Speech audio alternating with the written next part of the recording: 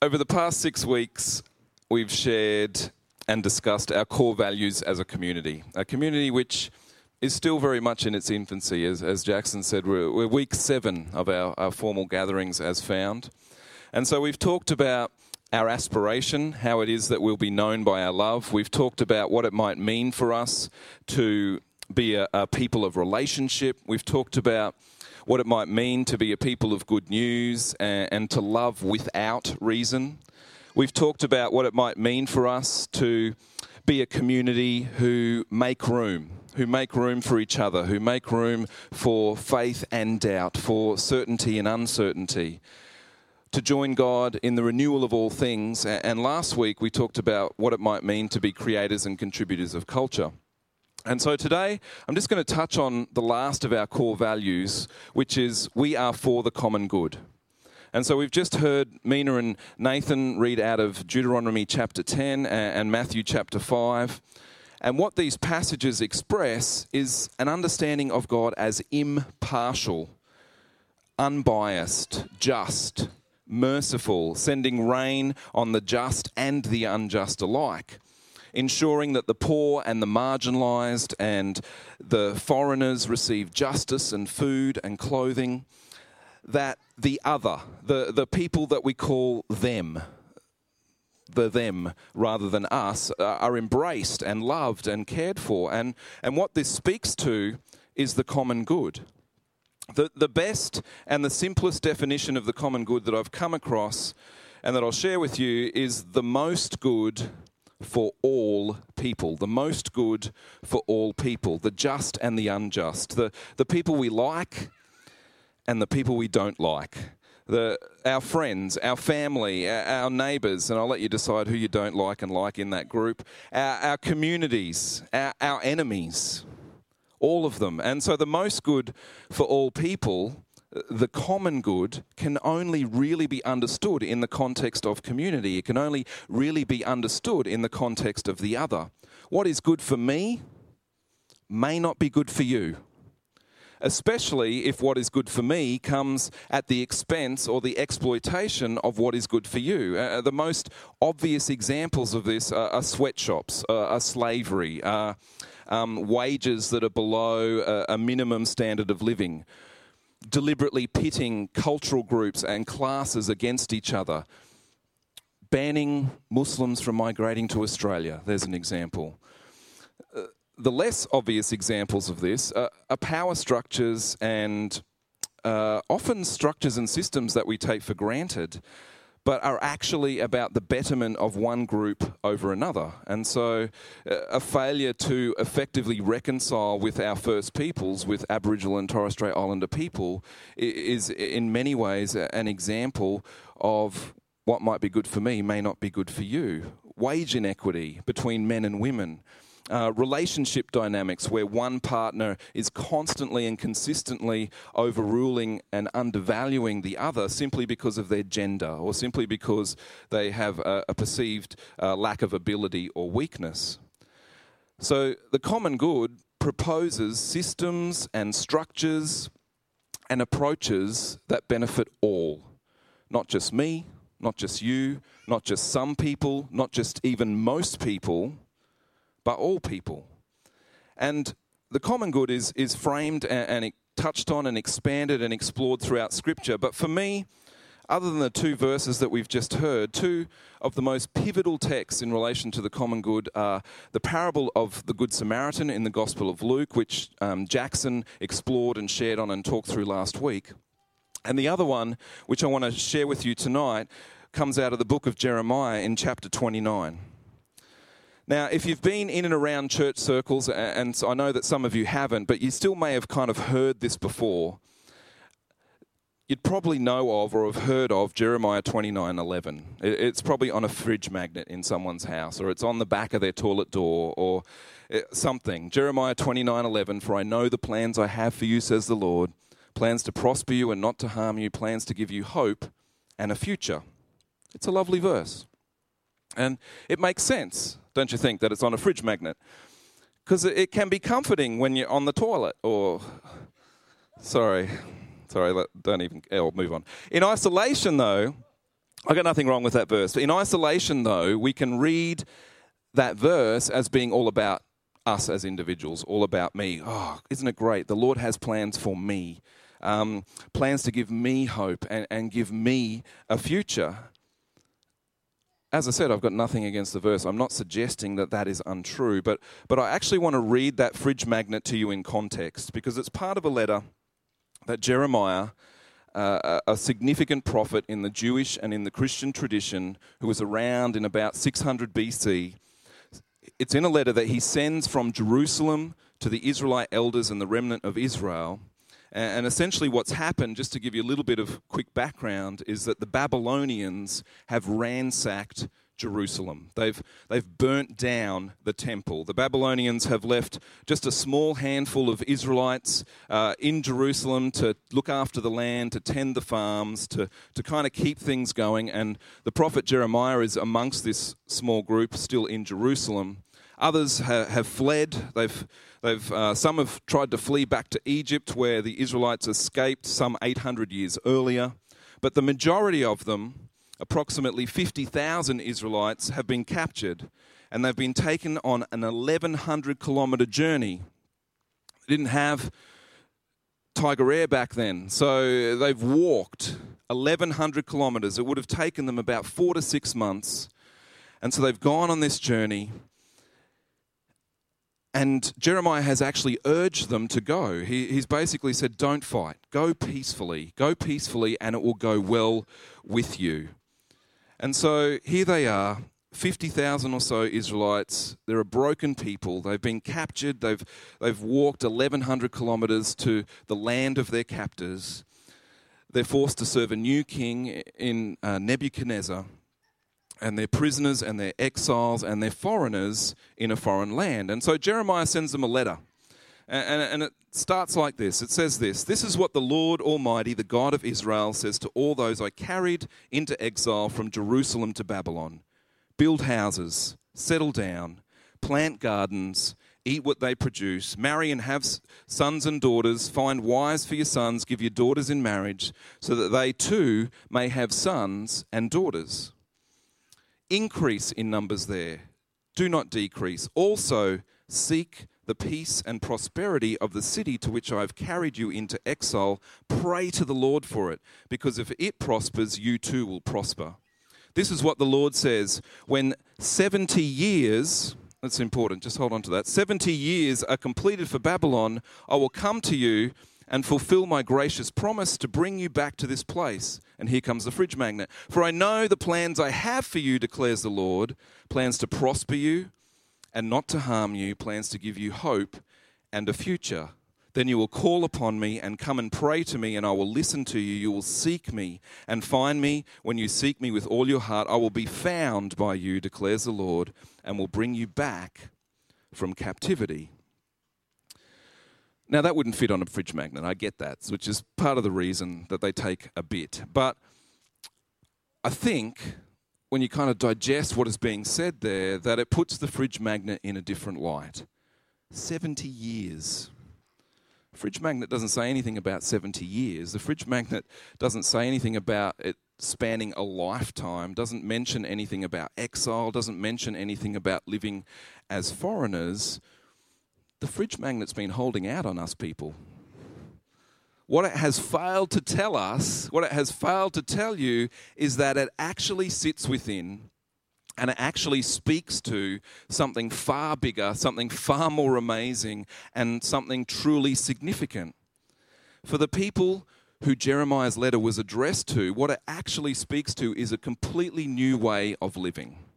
A way of living that was foreign to them. This was different from being enslaved in Egypt many hundreds of years earlier. Life in Egypt for the Israelites had been this multi-generational process of completely breaking down an entire race of people, dehumanizing them, oppressing them, and to the point that they came to not even knowing how to be anything other than less than human.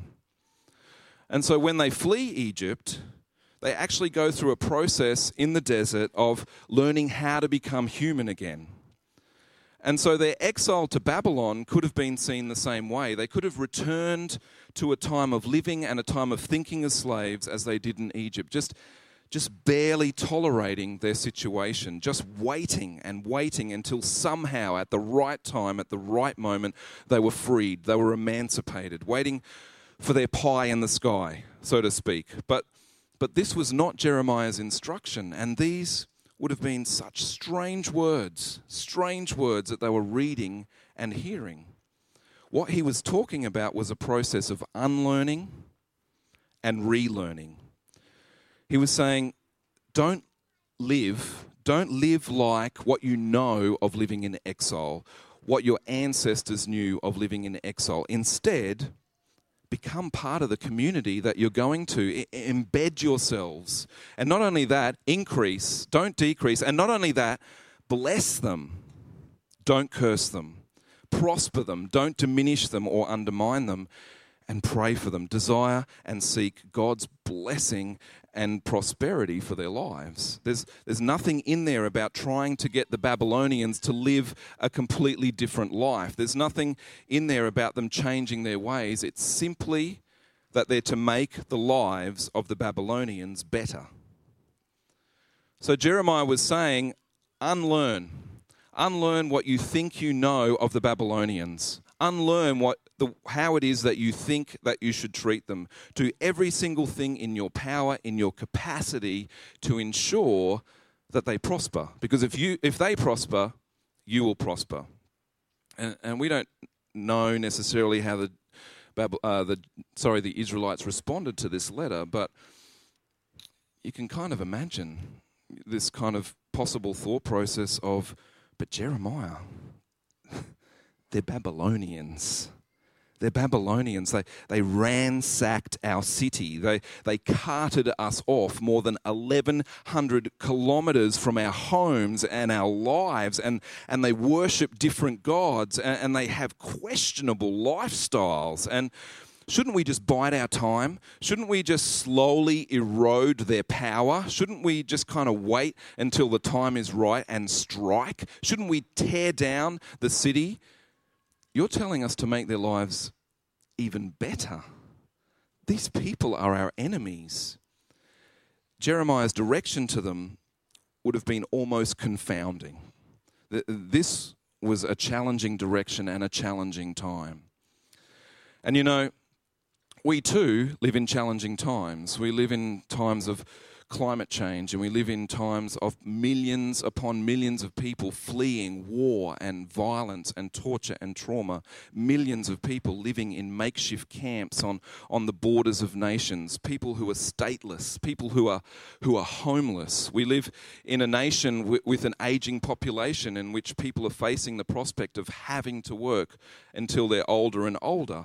We live in a nation with tragically, one of the highest rates of suicide in the world. We live in a nation with significant issues of domestic violence and growing industries and shrinking industries and rapid population growth in some centres and rapid population and economic decline in other areas. And so what happens is that when we're faced broadly as people with stress, when we're faced with uncertainty, you've got to blame someone. You got to blame something. You got to find a reason for why life is so challenging and uncertain and difficult. And often that blame is directed at the other, at the visible but often kind of broadly defined minority. Not me, not us, but them, those people.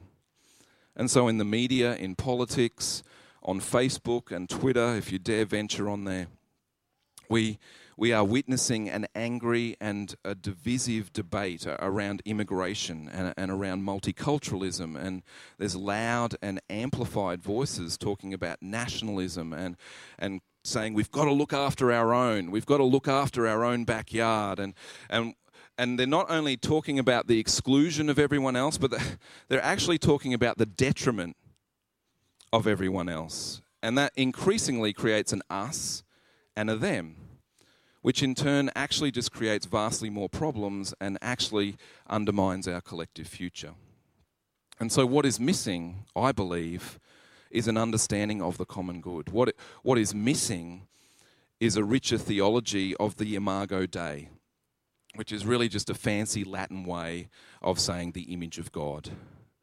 This understanding that everyone is created in the image of God, the Imago Dei, and somehow God, or people's version of God, has become a figure in these debates, and God is being used as a justification for exclusion and a justification for violence and a justification for war. But I wonder, and I would suggest, that this is a distortion, that it's a distortion of the Imago Dei, because it completely contradicts an understanding of an impartial, just, merciful, forgiving, and loving God.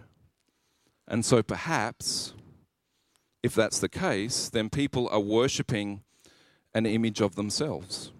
People are making God into their own image. And I wonder too, in my own behaviour and in my own thinking and in the way that I conduct my life at times, whether I am guilty of this behaviour. Do I manipulate, do I create an image of God for my own purposes and my own fame, and at the expense of other people, at the expense of their humanity, at the expense and the detriment of the common good? And so the most good for all people actually requires us to think differently about who we are and why it is that we exist in community. And I think that our definitions of community, especially in church circles, can be quite limited. Our understanding of the Imago Dei can be limited, and this is another fancy word, our ecclesiology can be quite limited. It's a word that ecclesiology just means the study of the body of the church, of church community, of the church gathering. It comes from the word ecclesia, which is an assembly of people or an assembly of citizens. And I think that we have often a limited understanding of the Imago Dei and of ecclesiology. And so my challenge to myself, especially over the last period of time, especially as we've been kind of thinking about and conceiving and talking about this community, has been to develop and to grow a richer ecclesiology, a richer understanding of the Imago Dei, one that recognises that my people are also the least of these. My people are also the homeless. My people are the poor. My people are the oppressed. My people are the martyrs in Iraq. My people are the people fleeing violence. My people are those that are marching against violence. My people are detained in camps on Manus Island. My people, they are my people as much as the people in my friendship circles and the people who congregate in churches each Sunday. And so I just have this burning sense that I need to do more.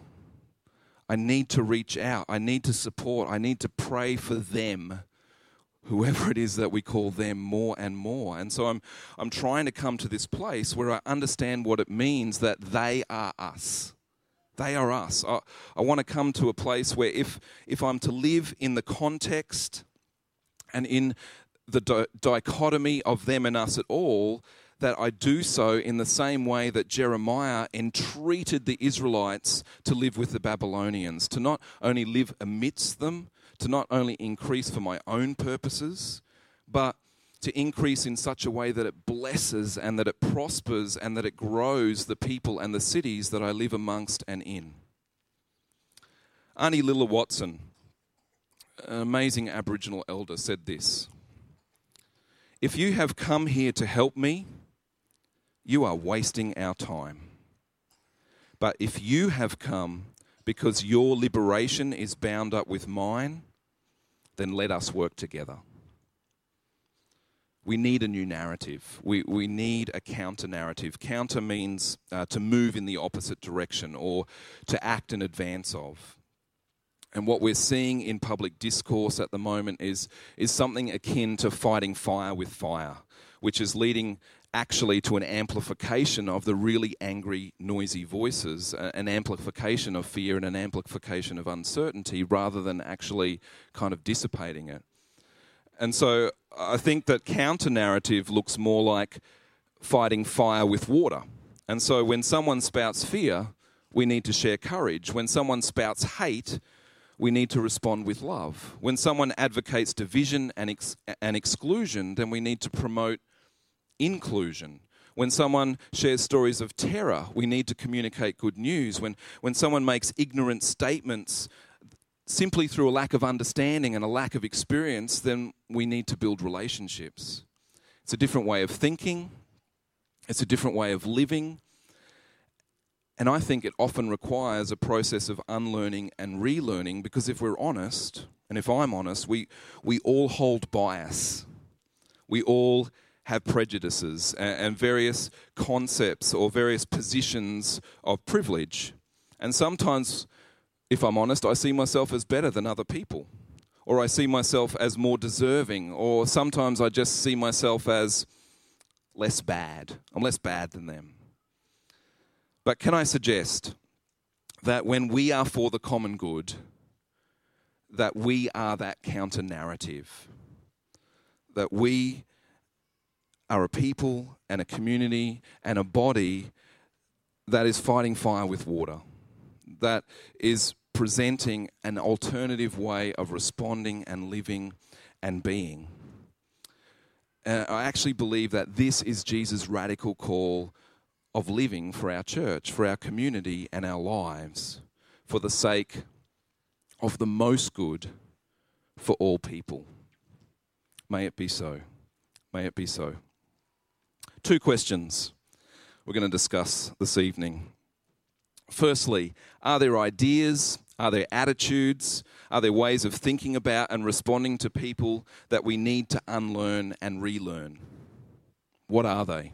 Let's talk about it. And secondly, what does Auntie Lilla's quote mean to us, and how could that influence our way of life and our way of living?